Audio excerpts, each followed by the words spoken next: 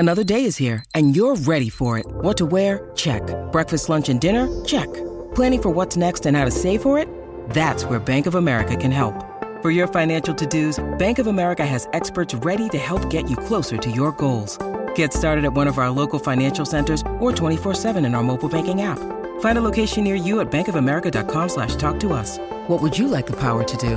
Mobile banking requires downloading the app and is only available for select devices. Message and data rates may apply. Bank of America N.A., member FDIC. What's up, listeners and supporters of the Ain't Hard to Tell podcast? We need some help from you, and it won't take up too much of your time. As we grow, we always want to hear your feedback, so take a minute or two to fill out a short anonymous survey. The survey link is right in the episode notes for this podcast. It's easy and takes less than 5 minutes. As always, we thank you for your continued support.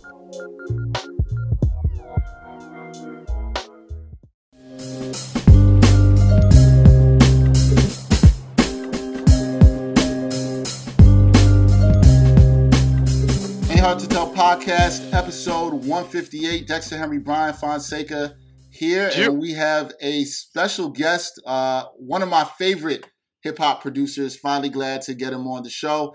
Static Selector. Static, what's up, man? How y'all feeling? Yo, we're good, man. How you doing? Wow. I'm good, man. I'm good. We're doing construction over here. We're hanging bear bricks in the crib. Oh, wow. Okay. All right, cool. Got a little construction going on there. All right, man, we got to get into it because you got the new album out, The Balancing Act. Brian and I, we talked about it on the last podcast. We really are digging it. Yeah. We saw, you saw our comments. You retweeted us. We appreciate that.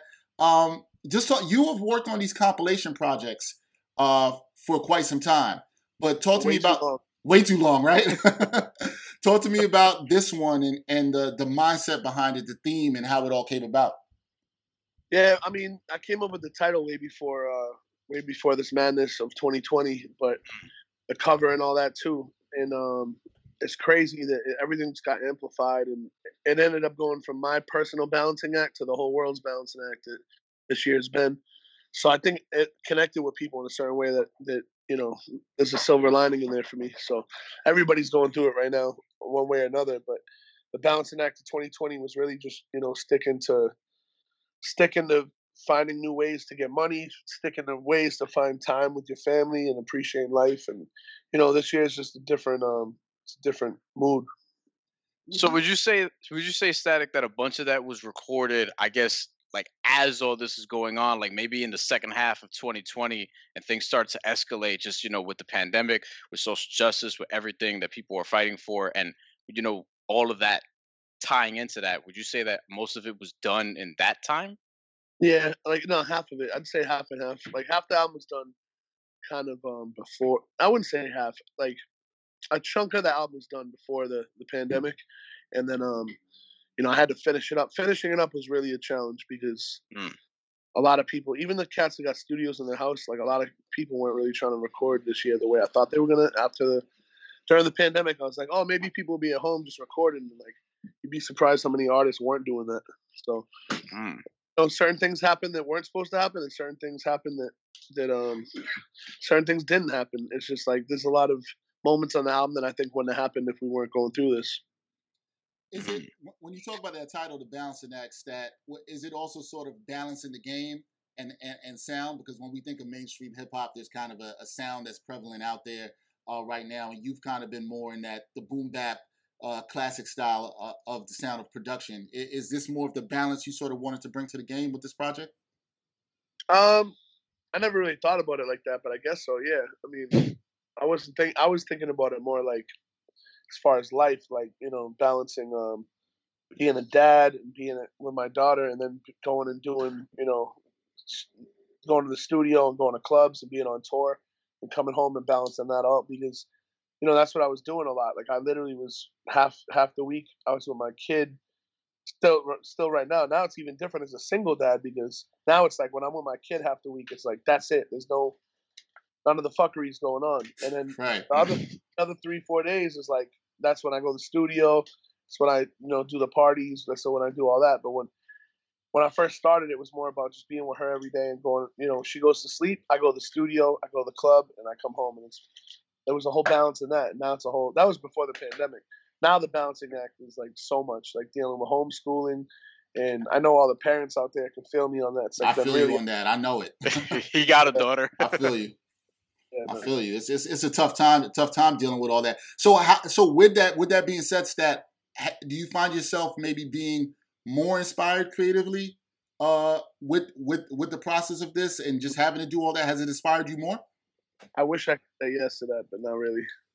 Mm. Like I'm gonna tell you this, when I turned the album in, I was like, thank God. Like it was like the biggest relief ever of any album, because it was a challenge to finish it up. Like we're just in weird times, but you know what? I love the way it came out. Everybody's been giving me amazing feedback, so I think it happened the way it was supposed to. Man, it was like divine intervention the way the album wrapped up. Yeah, and we also wanted to thank you for finally putting Nas and Joey Badass on a song together, because that's something that we've been looking forward to as hip hop fans, and especially as New York hip hop fans and New Yorkers for a long time. Yeah, that actually was like the first decision I made for the album. Back in January, we met up. You know, Joey had never met Nas, and Wow.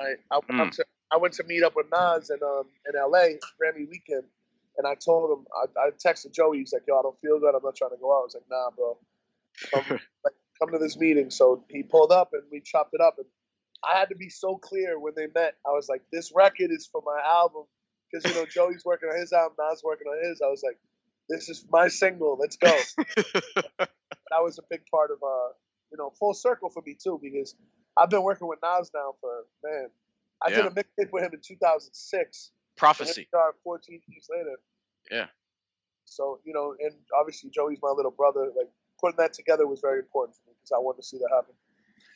What's the process generally when you do these compilation albums, Stat, in terms of the artists you want? Obviously, you've got the artists you've worked with a lot, like you said, like a Joey, sometimes Action Bronson, some other guys you've worked with. What in this album in particular, what was it, the process in terms of you choosing the artists you wanted for the production that you had? It's always different processes. With this album, Joey actually set off the whole album because we were in the Bahamas working on his album at this crazy studio. We stayed like 9 days working on Joey's album, and me, Chuck Strangers, Powers, we all had like our own rooms in the studio, and I was just making beats the whole time. And that joint, "Watch Me" on the album was like the first song I did for my album. But when I made it, Joey was like, "I want that for something I'm working on." And I was like, "Nah." I was like, the next morning we're sitting there having breakfast the next morning, and I'm like, "Bro, I'm not trying to stress this," but I was like, "I need that record." I was like, "I play it first song on my radio show every week, blah, blah, blah." I was like, "I need that record." And he thought about it. He was like, "All right, man." And I was like, he's like, the rest of this trip's my records." I'm like, I get it. But I was like, I need that. He gave me the green light, and that was the moment, like, something clicked in my head, and it was like, I started my album. So Watch Me is such a record. So that's my favorite song on the album. I love that joint, man. It's such a good vibe. And then one of my other favorite songs this year is a song you produced for Joey, the Shine. Because I love what you did with the Roy Ayers sample, man. That's one of my favorite songs overall, and I love it, man. With Joey, his album, I know he's still working on it. How close is he to being done with it, and how much you have done on the album? He's been done like 10 times. I don't even know how many joints I got on the album at this point, because he's gone through so many different transitions with this album, and I'm really excited for people to hear it. But I definitely have a couple. Okay, all right, good to hear that. Probably more than a couple. I just know a couple is secured. Nice. I mean, that's good. I think the last time Dex and I were talking about this, he said that he would sign for right now a little, even if it's just a 4 or 5 pack with Static Selector and Joey Badass. But Well, I know we did the 3-pack. I did 2 of those, and then a couple of years ago we did a 3-pack too. But we've done a couple of those. Yeah. Do you ever think you guys will do like a full album together? Because you've worked with a bunch of other artists. Just you and Joey, or do you think that'll happen? We already got it, man. I'd say that. I mean, I'm not. Hold on. Don't quote me saying that it's coming out. I won't. We probably have like 30 songs, 40 songs that are incredible, and then like just sitting there. So me and Joey, like, we have a different kind of work ethic. He'll come through for an hour. We'll knock out 3. Like, he's we've always been on a different, just a different wave than other artists when they come through the studio. Me and Joey got, man, albums with an S full of material. That's good to hear because that's something we definitely look forward to. Static. I wanted to mention this because this is something I always wanted to ask. If you see in my background, this is from GTA 4, Uh, which you were on the soundtrack of. You did I was the DJ. I yeah, hosted the whole channel. Yeah, yeah, man. That's it right. was you and Funk Master Flex. What was that experience like? Just kind of earlier, I guess, in your career, and what that did for you. Because for me, that was what made me a fan. Because you had the songs with Saigon and Freeway, and there were some of my favorite songs in that game. That's dope. Yeah, it was a challenge for me too because at that point in life, I didn't even know how to make sample-free music, and we had to make it sample-free for the game. So that was a challenge for me. And shout out to Rockstar Games. They're so hip hop over there.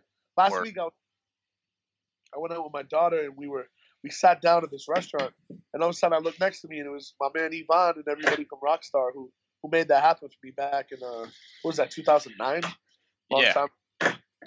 And they're just the whole staff up there is hip hop heads. So when they asked me to do that, I was like, what? And amazing opportunity. So hopefully any more video game stuff. I love doing that. Doing that project was cool because they basically gave me the creative freedom to do whatever I wanted as long as it was sample free and just make it sound like New York, and it came out dope. Shout out to Consequence, Kweli. That EP's on iTunes too. They let me put it out on iTunes too. That was really cool. So That's dope. I didn't even know that. I didn't even know it was out. Yeah, on Skyzoo and Dex. Skyzoo, who we've actually had on this show, I think 3 times already. Yeah, 3 times. Skyzoo is actually, he's got to join in that game as well. Yeah. I produced that one too. Yeah. Yeah. Stat, I wanted to just take it back for you. Your inspirations, and how you produce. Who are your inspirations musically in terms of your hip hop production, and who do you still take inspiration from today? I mean, I think everybody knows the answer to that. There's Primo, Yeah. Q-Tip. I want to talk about some cats I never really mentioned in interviews. Sure. Jake One, I love Jake One, big influence on me. Yep. Ill Mind, man, Clark Kent. Yes, Just legend. like, it's when you hear my music, it's obvious who influenced me, but obviously, Primo's number one. Dr. Dre, obviously. But some of the newer cats, I'm trying to think of who really pushes the envelope for me. Man, shout out to Short Fuse, my man. Short Fuse, all right. Yeah, he's from Lawrence, where me and Term are from. Shout out to man. We didn't mean to put you on the spot like that, man. No, I mean, my big brother, literally, like my brother Alchemist, like the way he's so consistent so many years later. Like a lot of people don't know how much time I spend at Alchemist crib. Like I had an apartment in LA for 2 years, and I spent more time at Alchemist crib than I did at my own apartment. Like I've been watching Al for a long time and doing like we have a lot of unreleased beats we did together too. We're gonna do a project at some point. So shout out to Alchemist, man. Oh, that's it's funny. It's funny you mentioned that because I was literally watching Fuck That's Delicious last night. Where Alchemist was running around with Action Bronson. I think they were in Italy, actually. I'm wondering, like, should have been on that show, but that's a different story. We'd love to see you on there. Yeah, that would have been great. I was actually going to ask you, like, what's your best? Because given that you spent a lot of time with Alchemist, what's your best Alchemist story? Funniest. Man, a good one is we were in Munich, Germany, and we were leaving the spot. It was me. Happy birthday, my man Sammy Needles. It was me, Sammy, Alchemist, and Twin from Mobb Deep, and we were leaving the club. And there was a couple fans that were way too aggressive. A lot of the European fans are mad aggressive. We were getting in the van, and I remember the dude was wilding out, like trying to get a picture or something, but he was going too hard. And Twin shut the door on his fucking face. The show was crazy. Damn. And we almost got in a crazy brawl that night, but it was we were all laughing our asses off in the car. But the way Twin shut the door on this dude's face, like his face must have been an inch away from us. Like, bang! we laughed about that for a long time. But anyway, I got 100 Alchemist stories. I'm the rap camp days were fun. We used to do this thing called rap camp at his crib. And like it would be Gibbs, Action, Term, Planet Asia. Mm. So Many Twin was always there. Like we just have like 2 or 3 rooms going with beats, and then people were just recording. It was crazy. And some of the songs came out of that were bananas. So the Rap Camp days were fun. You know what? Kendrick was there. Schoolboy Q. Like it was the early days for all. Mac Miller, rest in peace. Yeah, it was crazy, man. When I look back at that time, like 2010, 11, we had these dudes around just chilling, and like they all became stars, man. It was a beautiful time. That's great. I know you have a really good Freddie Gibbs story, also. I know you have to have a really good Freddie. I can't tell a lot of them. I'm sure you can't. I'm sure you can't. I'm sure you can. I'm sure you can't. That's gotta be crazy. When in terms with some of this, I wouldn't say the same, but we used to mess with chicks that were like best friends with other chicks, and some of the nights went down were woo. I'm sure they were. I'm sure they were. Some are always looking for more sports content, and among the glut of sports media, some are looking for sports content that dives a bit deeper and doesn't just stick to sports. So check out Backpack Broadcasting's original long-form sports journalism series, Sideline Stories. The award-winning original series takes viewers directly into underrepresented communities within the world of sports. It's a series that goes beyond traditional sports reporting, like box scores and statistics, presenting exclusive stories that you won't find anywhere else. With a diverse group of correspondents, the series provides interviews and interesting stories around the world of sports, because there is so much beyond the game, and so much that occurs off the field or court that impacts each of us and the world we live in. Giving a voice to athletes, coaches, fans, and everyone involved in athletics, Sideline Stories looks to push sports storytelling further than ever before. It's a winner of the 2020 Independent Shorts Awards, and all episodes of Sideline Stories are available for viewing today on Backpack Broadcasting's YouTube channel and Facebook page. What was it like working with Mass Appeal for this project? Because you signed on with them earlier this year. It's been really cool, man. The fact that I'm signed to Rock Nation and Mass Appeal at the same time is bugged out.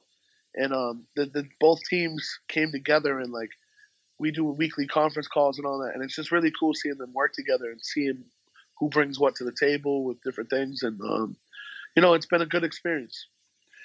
Brian and I were talking about this, and Brian even tweeted about this. A lot of people, the compilation album is I don't want to say dead, but there's not a lot of people doing it or doing it on the level that you do it, Stat. Do you think that this is something we'll see producers do more, or younger producers being inspired to do more? Yeah, I'm going to say this humbly and just honestly, I don't think anyone can do it the way that I do it, because the relationships I have with all these dudes. Like, if you see someone else come up with a track list like that in the next couple of years, you let me know, and I'll be blown away. But it's not possible, man. It's just the relationships I have. Obviously, someone like Khaled does it way bigger and crazier with hits, but I'm talking about on a raw hip hop level, right? Can pull it off, man. That's it. Not without $1 million budget. And guess what? I don't pay any of them because it's out of respect and it's off trades.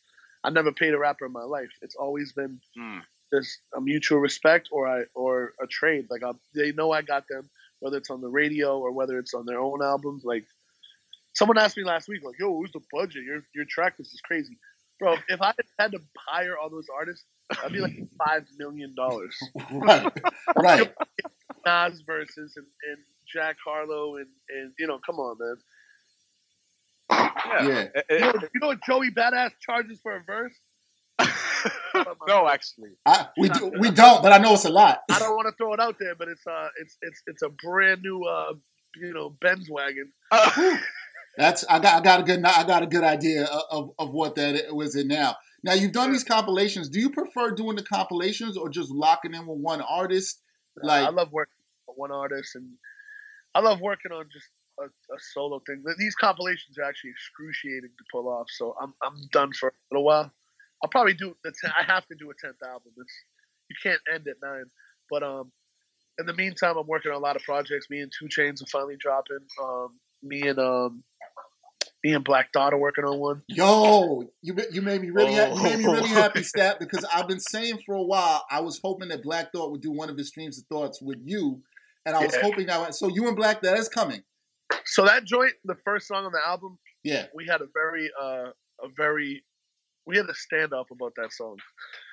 Like he did not want to let me use it on my album. He wanted it so, and I was like, bro, and listen to the way it goes into the second song. And he was like, well, since you got it all figured out, just know that you won't he's like, you owe me 4 or 5 lifetimes of favors. I'm like, oh shit. But now we had like a standoff on that record. But I love Black Thought, man. I honestly, I told him, I'm like, I don't think there's a human being alive that can do what he does, man. Black Thought is one of a kind. He's one of the illest. So you said you got the project with 2 Chainz, and Eddie, can you tell us when those might be coming? When we might be able to see some of those? I mean, I'm gonna put the energy out there. 2021, definitely. That 2 Chainz album has gone through so many changes, and we're still going. Every month or two, he sends me a new record, but we got enough for 2 albums at this point. Oh, that's another thing too that I wanted to mention about the track list, because like, yes, it's a lot of I guess rapidy rap, as some people would label it, but there's a lot of range there because you have Betty the Butcher and Jack Harlow and 2 Chainz and Paul Wall and Terminology and Nas and Joey Badass on the same project. And to your point, I don't think people can pull that off at all. Yeah, they cannot do it. I like that confidence. No, it's not confidence. It's just like I got my own lane with that, and it's like the only person I can see pulling something like that off is Primo, and I know he's working on his own album. He's been saying it for 20,000 years, but I'm excited to hear what Preem does, because I know some of the records Preem got done for his own album. I don't even know if I'm supposed to talk about that, but yo, he's the only person I can see pulling off. Even like Al does his compilations, but it's usually like one person, 2 people on a song. It's not, nobody's putting Killer Mike, 2 Chainz, and Conway on a record. Right. That was nuts. When I saw that, I was like, "What does this sound like?" And also, one of my sort of, I guess, underrated would be maybe a stretch, but I just don't see a lot of people talking about it. I really like the joint with Dave East and Method Man, and I felt like they had pretty good chemistry on that. Video for that, man. Oh, word? Like, yeah. Shout out to Dave East, man. I actually said Dave East. Me and Dave working on something too, but shout out to Method Man. We're working on something too. Method Man gets better with time, bro. Yo, I've been saying that. Lemon Squeeze verse. Lemon Squeeze verse this year. He killed that. His verse is his wordplay has been just more intricate. You know, he hasn't sworn in like 10 years. Yeah, he hasn't. Even when he hops on people's shows for freestyles, no doesn't cussing. Swear. And it's crazy because Method Man was a dirty mouth motherfucker back then. Yes, he was. Yes, he was. Where? Stat, are there any artists that you haven't worked with that you're like, yo, I want to get this person in, I want to get him in the booth with me? I bet you know that. Yeah, I would say, is it Jay? Yeah. Yeah, see, I figured. Because you know why? You know why, Stat? Because I'm a fan of your music. I'm a big Jay fan. I always was like, I want to see a Stat and Jay track. So I'm going to tell you the story about Jay real quick, man. Okay. So it's Grammy weekend this year, and Kobe Bryant passed away, man. So I seen Jay at the Rock Brunch on Saturday. Sunday morning, wake up to the news about Kobe, and everybody was super fucked up. Like the whole city of LA was just quiet. And I went to the Rock office, and I was in the middle of a meeting with an agency, and I don't know if I'm managed by Rock Nation, for everybody that doesn't know. But I went to the bathroom and I come back and Jay's just standing there and he's like, "What's up, man?" I'm like, "What's up?" And I had so much I wanted to talk to him about, but he's just like, "What's going on?" I was like, in this meeting, I was like, I literally I was speechless because of what was going on, and that was like the vibe in the office. But there's so many things I want to talk. Like I had literally things on the top, like a list of things I wanted to mention to him real quick, and it was like the energy was just so whack because Kobe passed that like I was like, "I'll see you later." He's like, "Where?" He's like, "See you." And it was just like it was just such a sad moment in time, man. Like, yeah, because Jay had hit up Bun B when we were doing Trill Static. Yeah, and he was like, "Yo, I always wanted to do a project like that live," and that was like the first thing I was gonna say, because that's another thing that like I own, bro. Like, I don't think anyone can pull off those live albums the way I've been doing them. I did one with Freddie Gibbs, Freeway, Bun B, Term. Like, that's a brand that I want to expand, and in just 2020 fuck that shit up. So hopefully when we get back in a normal, I don't think we'll ever be normal again, but when we get back into a world that we can just do what we got to do, I want to do more live albums too. I got a couple ideas for that. So, but yeah, man, the Jay conversation's always been like very close to happening as far as like us getting on something. But hopefully there's a couple things that he might even be on already. I'm just hoping it happens soon. Man, I'm really hoping it happens because like you said, when you said you know who it is, I'm like, yeah, no, I know exactly who it is and Jay Kendrick. There's not many other people, man. Kendrick will be dope too. Yeah, Andre 3000, but I know that he don't even do nothing anymore. So I don't even know. Yeah, we need 3 stacks. So we need 3 stacks to do something. So is that just what's next for you, Stat? In terms of just kind of gonna be working with people before we get to the 10th compilation album? It's just kind of gonna be you working with some artists. Yeah, I'm about to drop an R&B album, bro. With Haile Supreme, man. The kid's incredible. He's all over my album. Yeah. Oh, and he's on a lot of hooks. Album. Yeah. Right. He's been on a lot of albums, but we're about to finally do his project, and it's like D'Angelo meets Bob Marley meets Nirvana. Let's go. Ooh, I like the mix of that. How much are you talked about the normal Stat? How much are you looking forward to just being able to connect more in person with artists, right? Because you have to do a lot of this stuff remotely, even like we're doing this interview. Just how much are you looking forward to that? I don't work with cats that I don't vibe with though. Like, so everybody that's ever been on one of my albums, like, is someone I consider a friend or like someone I can hang out with. Like, I don't like working with people I don't vibe with. So it's like, it's beyond that, you know? Yeah, no, totally understood. Totally understood with that. All right, Stat. You got anything else, Brian? Yeah, just wanted to ask you real quick. Terminology. I'm sure you guys have something coming up also. Because we're Terminology fans up here also, and I'm Puerto Rican just like him, so I've been following him for a long ass time. So what else did you guys have coming up? I mean, Term takes up space in my life, so there's always music coming out. That's my brother. We have a million, gazillion, trillion songs that are coming out. Nice. Term literally has the studio next to mine. Like, I probably have 1,000 songs that aren't out yet with Term. That's crazy. That's crazy. and I guess the last thing for me, Stat, I think people listen to your sound and say you're sort of keeping that hardcore Northeast New York sound alive. Yeah. What do you think about that? Some people say that sound is dead. What do you say to that as a producer? They're fucking morons. If you look at the Grammy nominations, bro, it's like you got Alchemist. First of all, I know Alchemist from the West Coast, but right, that's East Coast rap. Sound right. You got Alchemist, Royce da 5'9", Royce is from Detroit. He makes East Coast rap. Look Nas at hit boy. Nas. Look at Nas. I hope Nas wins because he deserves it because he's been ripped off by the Grammys so many times. Facts. How can you even look at Griselda's run right now? Yep. By the way, let me be completely clear. A lot of these careers started in my studio. That's a fact.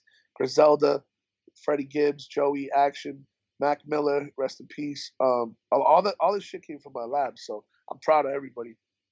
Yeah, that's true. That's true because the Freddie Gibbs EP, "Lord Giveth, Lord Taketh Away," I think that was 2011, and that was like, yeah, exactly. Yeah, you hosted that, and then I put a song on there. Then I did, me and Gibbs did a whole album in 2000. I believe 10 or 11, one of those. Yeah, 11. And obviously you have you were huge in Joey's, takeoff. I remember seeing you spinning for him, and I went to a couple shows. I think that was in 2012 or 2013. Early on. 400 shows together. That's crazy. That's crazy because I've seen you guys a couple of times, and I saw you spin for him, and so it's just been crazy the work you've done with him and found him. Do you like where Joey is going as an artist? Because I feel like he's growing so much, and he's really pushing what he's trying to do.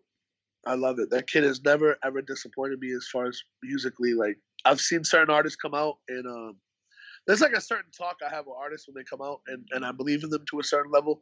And I had it with Mac Miller, I had it with Joey, I've had it with Chance the Rapper, I had it with a couple people, and some of them let me down a little bit, but Joey never ever.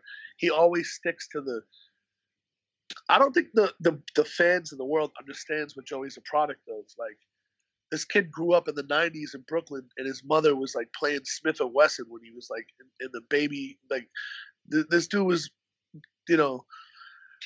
listening to Biggie and Nas when he was 1 year old. Like, he was born into it. It's a different kind of hip hop that's in Joey's blood. So he's really a product of this shit. Yeah, man. I'm really excited for his album. I'm really excited to see what you do next. Same. We thank you for the time. We love what you're doing musically. We love what you're doing with all these artists. So, yo, please, we are begging you to keep up the great work. Keep up the great work with the artists, my brother. And hopefully we're able to see you and link in person sometime again soon. Absolutely. Love is love, man. I appreciate y'all. One time for your mind, one time. One time for your mind, one time. One time for your mind got some interesting things this week.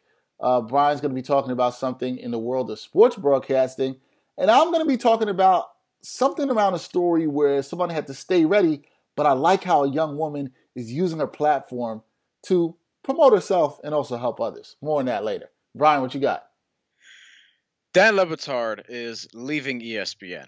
Mutually agreed upon, apparently. Found out yesterday or earlier this morning that he's also keeping the show back catalog, which I found very interesting. And I'm wondering, like, how does ESPN agree to give that up? But I saw that reported on Twitter, so that's something I wanna investigate more. So, and I got to go back and listen to the rest of the show. A lot of people don't get that opportunity.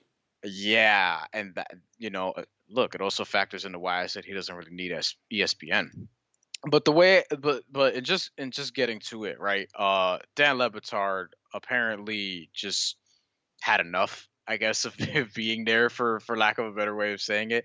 I think that, as somebody who watches the show and has done so religiously for several years now, when I really think about it, it's the show that I've listened to the most by far, probably in the last 7 years since they went national on ESPN. And even a little bit before that is when I started listening to them more, even when they were still based in Miami, because I was just a Dan Le Batard fan. And I realized, like, that's one of the shows that you just start listening to it and you can't stop. You know what I mean? It's just one of those. And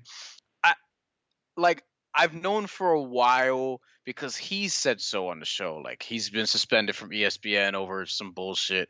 So, like, he's wanted to challenge the company. Why don't we cover ourselves the way we cover other people, us being ESPN?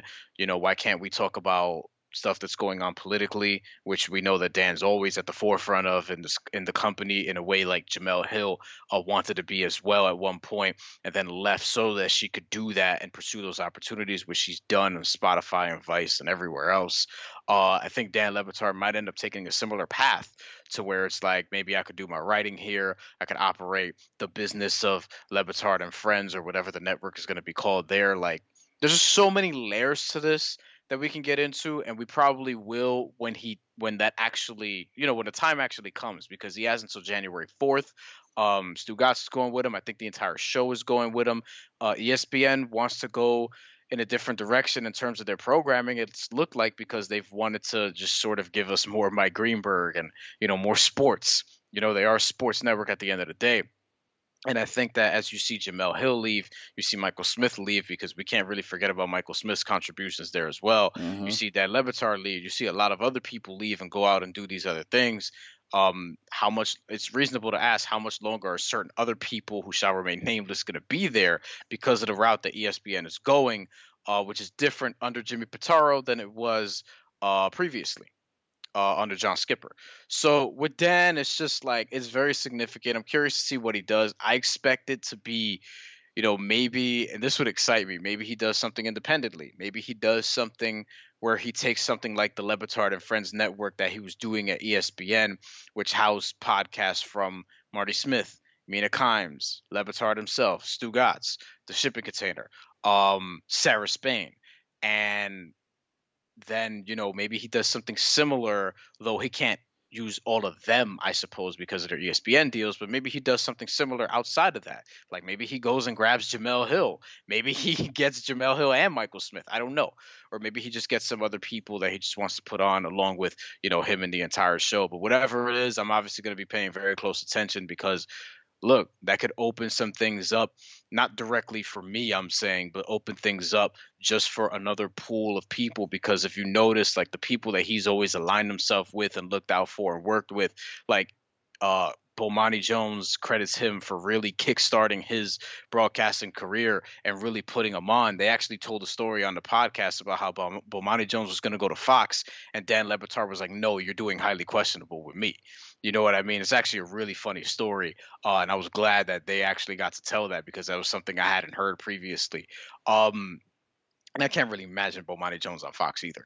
But basically, like with Katie Nolan and being the first person that I saw putting Elle Duncan on highly questionable, the first person that I saw putting Elle Duncan in a position where she gets to give her opinion instead of just report the news. You know what I mean? And now we see her like on Bomani's podcast, et cetera, et cetera. Like he's done this with a lot of people, Sarah Spain and Mina Kimes, and empowered so many different people. So I think he's just going to bring that energy to wherever he is, and it's going to be fun because like we're in a business where there's not just one way to get to there's not just one place to go to. You don't have to just go to ESPN. And that's the main thing that I take away in all this. Like he's one of the people who doesn't really need ESPN, though they did obviously help him a lot. He was able to take advantage of that. But now going forward, like this is a man who's really been a man of the people, and that's evident by having the show at Gramercy Theater last year that I went to, where 500 tickets sold out in 30 seconds, and all the people showed up, and like Stephen A. Smith and all those other people I mentioned. So, shout out to Dan always, and I'm going to be looking forward to whatever's next. Yeah, I'm definitely looking forward to what he does next.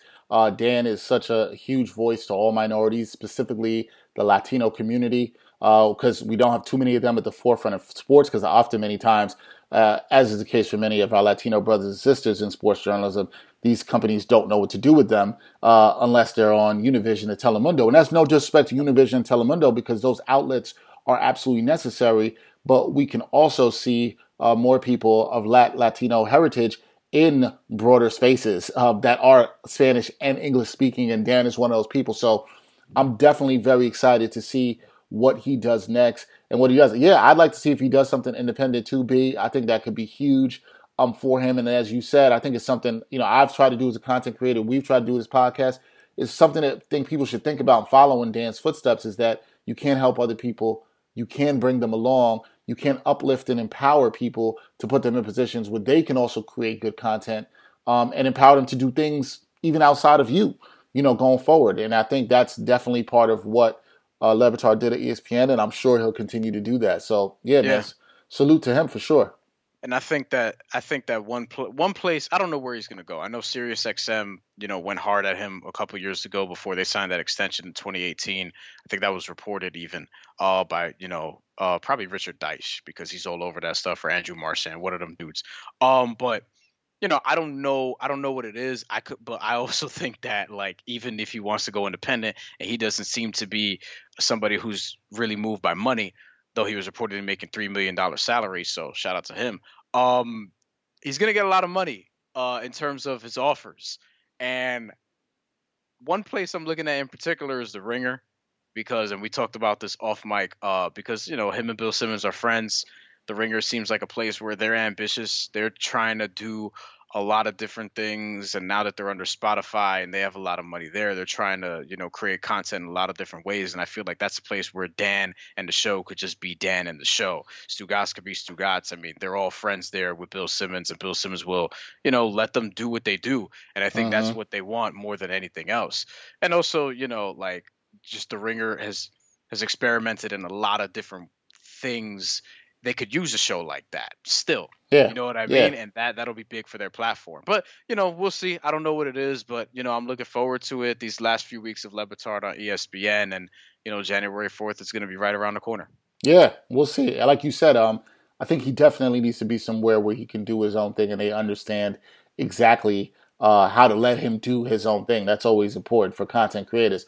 All right, this week for me, interesting story. Some of you may have seen this. Some of you may have seen me tweet about this story, and it revolves around this woman in Lincoln, Nebraska, who was chased by a man, black woman living in Lincoln, Nebraska, which can't be easy, was chased by a white man in her apartment complex with a chainsaw while yelling multiple racial slurs at her.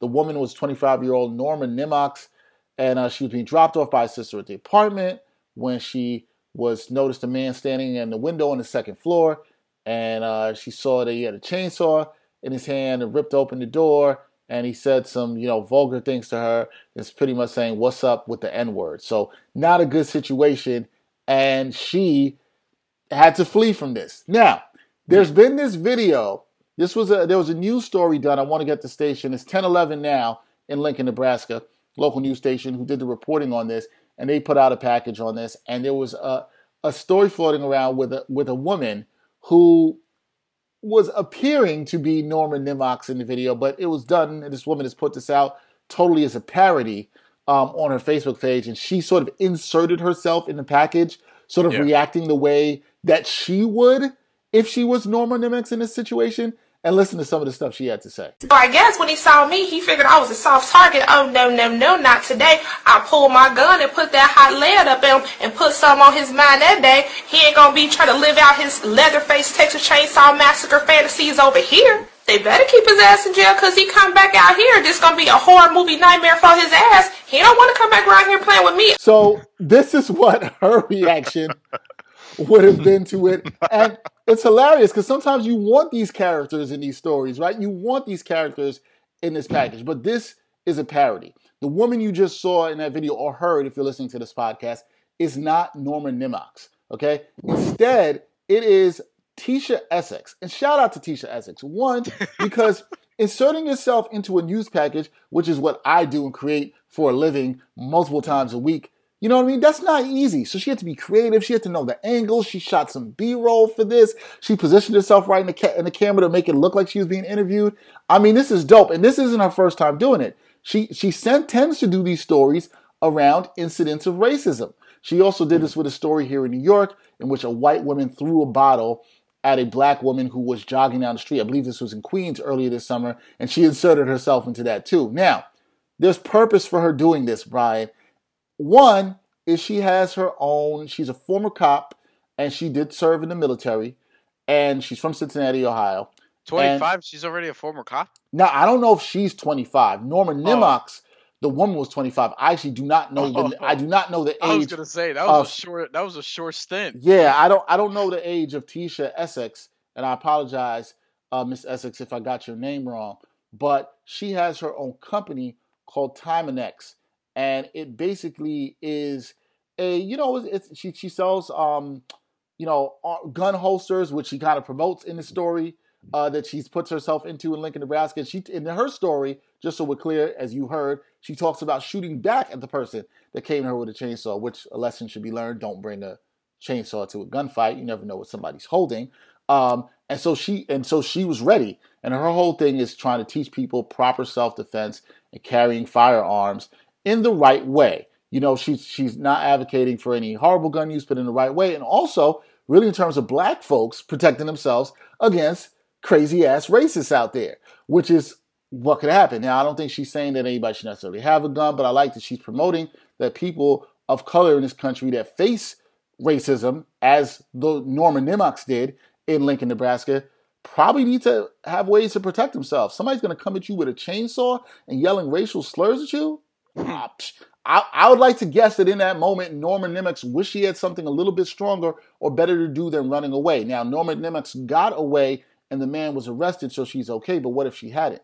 And that's something fair to think about in this situation, right? What if she hadn't? What if the woman in Queens who had the bottle thrown at her, things had gone worse? So what I like about what Tisha is doing here, she's bringing awareness to some situations that are obviously ridiculously racist. And she's also, she's all in. She's like, look, I'm going to promote my gear, my product in whatever way I can. I'm going to promote my brand in whatever way I can. Yeah. And look, I like it. I know it's a parody. She's not doing anything wrong here. And she's teaching people about how to defend themselves properly. So, shout out to Tisha Essex for teaching people to stay ready and being about your brand. I'm all for that. And Brian, I figured you'd be about it too, because we know you like the violence. So, she's bringing the violence in a good way. About defending yourself, not attacking people with a chainsaw like some crazy racists out there are doing. So shout out to Tisha Essex. It's an interesting hustle, that's for sure. Word. I mean, it's just like that's something I like, having a line of gun holsters, which should actually be called Stay Ready. I don't know what they're called, but it should actually be called Stay Ready. I like that. That's a fucking good idea. I should trademark that. Yeah, it's really concealed carry gear that she has. So it's just like, she has like a knife holster or like a thigh holster or a belly band holster. So she has different things for different products. I get it, man. Because look, I mean, look, Lincoln, Nebraska, and you're black. I understand. You know what I mean? Shit, if I Yeah. was in Lincoln, Nebraska, I would probably be hitting her up because we ain't out there. You know what I mean? Like we ain't got a lot of people out there. I mean, look, this is a testament to also why I just don't want to live in rural areas. Like at any point in my life. I mean, the election is one thing where you sort of look at the graph and it's like, oh, what's blue and what's red? And it's basically like cities are blue, everything else is red. Like when you look at it, right? Yo, And with me, it's like I look. There's certain places that I ain't trying to be and that I just don't care to see. right. Right? But Miss Essex would say there's certain places that people feel like they have to be in, and when you need to be there, you need to protect yourself. And I do want to read from her website because of her tea. She says she is driven by empowering the community and teaching the public to through self-defense. Teaching the public to act as his own first responder through self-defense, legal and safe gun ownership, building positive personal relationships, medical training, and home defense to become a hard target with a warrior mindset. Now, look, I'm glad she said those things because we've seen people from other groups try to take matters into their own hands, especially when it involves black lives. And that hasn't necessarily worked out well. So some people want to be, justice warriors and act like they're their own cops. But I do think it's different when you're a minority in this country and you can be attacked for the color of your skin, which many people of color have known in this country for hundreds of years. And Yeah. clearly, that's still not going anywhere. Sadly, I still have to talk about this in One Time for Your Mind, where in all seriousness, a woman was attacked by a white man because of the color of her skin. And this white man thought that black people were stealing from him with a chainsaw. Like, we're in 2020, and I know that's not really saying much in this year, but we are in 2020, and somebody's still trying to attack somebody for the color of their skin with a chainsaw. Maybe that's a little bit of the reason why Tisha Exodus is like, you got to defend yourself. You know what I mean? She sounds like she's all about that Nas, Stillmatic, got yourself a gun. She's all about that, for sure. Yeah. And in certain places, you're gonna need that. Look, this story just makes me think about like I just hope these vaccines work. You know what I'm saying? Like I just hope we get to a place where it's like, I where like shit could be. Wait, Alright. how is the vaccine gonna stop the racist? Nah, it's not. But I'm saying, look, it's a step in the right direction. I'm just saying, I'm just grasping for straws at this point. First of all, we're talking about this like right shortly after I just hear that Floyd Mayweather's coming back to box, and it's not against an actual boxer. It's fucking Logan Paul in February in Don't what's being called an care. exhibition. Floyd Mayweather, who's my size, is gonna fight Logan Paul, who's basically your size. Like, Hey, anybody, you want to like. you want to see me and Brian get in the boxing ring? You want to see that? There's weight classes for a reason. We could pro wrestling. I'm down. You know what I mean? That's Nah, different. I'm You know what I'm saying? I'm not wrestling you. Not wrestling you, bro. Cause at your height, I know what you're doing, what you're going for. Nah, man. Nah, Yeah, I ain't man. wrestling It you. won't quite be Rey Mysterio, but like I'll... Yo. Look, I like I've told you before. I think I can be a great professional wrestling manager. There's a few things that I still have to do in my life, and that's one of them. That I really think that independently, whatever it is, like I can get a champion out of somebody, a women's title, a tag team title, a men's heavyweight title, whatever. Like I See? really think that that's in me. You strike me as somebody who's been waiting for the opportunity to get in the ring and wrestle your entire life. You strike me as that person. You know what? I've been watching wrestling since I was 3. You didn't say no. He noticed, folks. He did not say no. I'm not going to say no. I'm just going to say I've been watching wrestling since I was 3. And look, at some point you're just like, you know what? Look, I lived by a school at one point, though they have now moved. You know what I'm saying? So the temptation for that is gone, and we're in a pandemic. And I don't want to actually wrestle. Like that lifestyle just is not. Look, there are certain things that I know I'm never going to be able to do. One of them is have 9 to 5 for a sustainable period of time in terms of just the same sort of rigmarole from like Mhm. when you're creative, like that shit just is not something that works for you. You need it to be at least a little bit different in some way. 9 to Agreed. 5 is different. 9 to 5 is different than a job.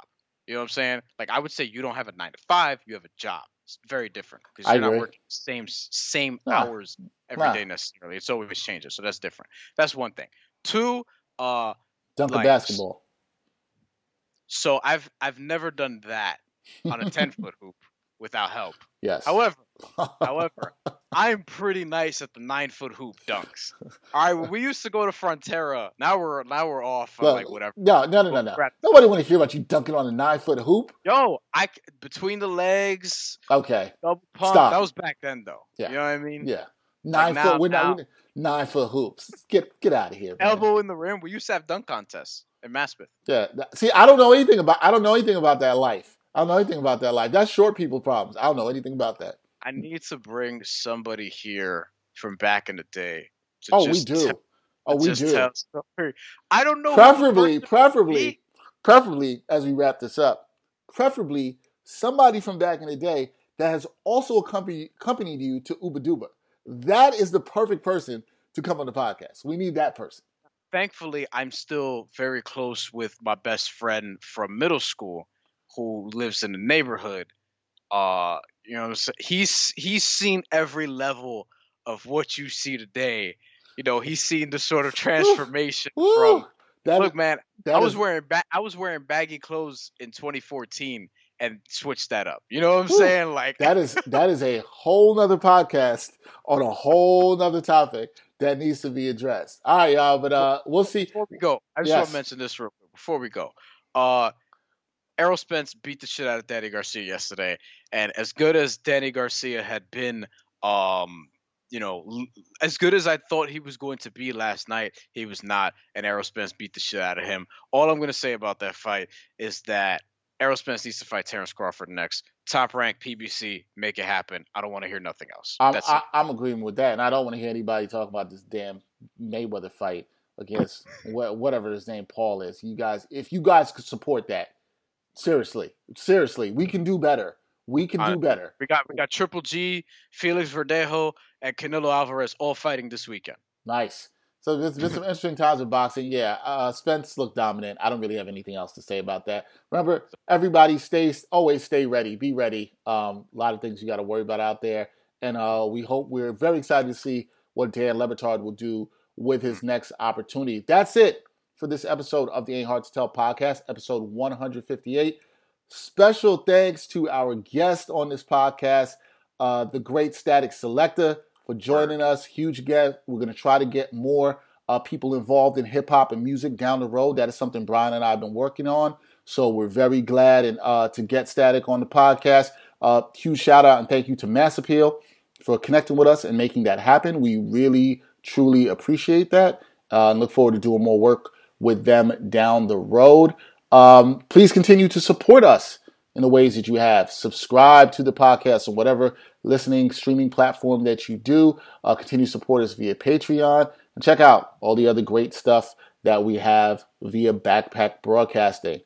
For episode 158 of the Ain't Hard to Tell podcast, I'm Dexter Henry. He's Brian Fonseca. Always ready to wrestle. And until next time, y'all, peace.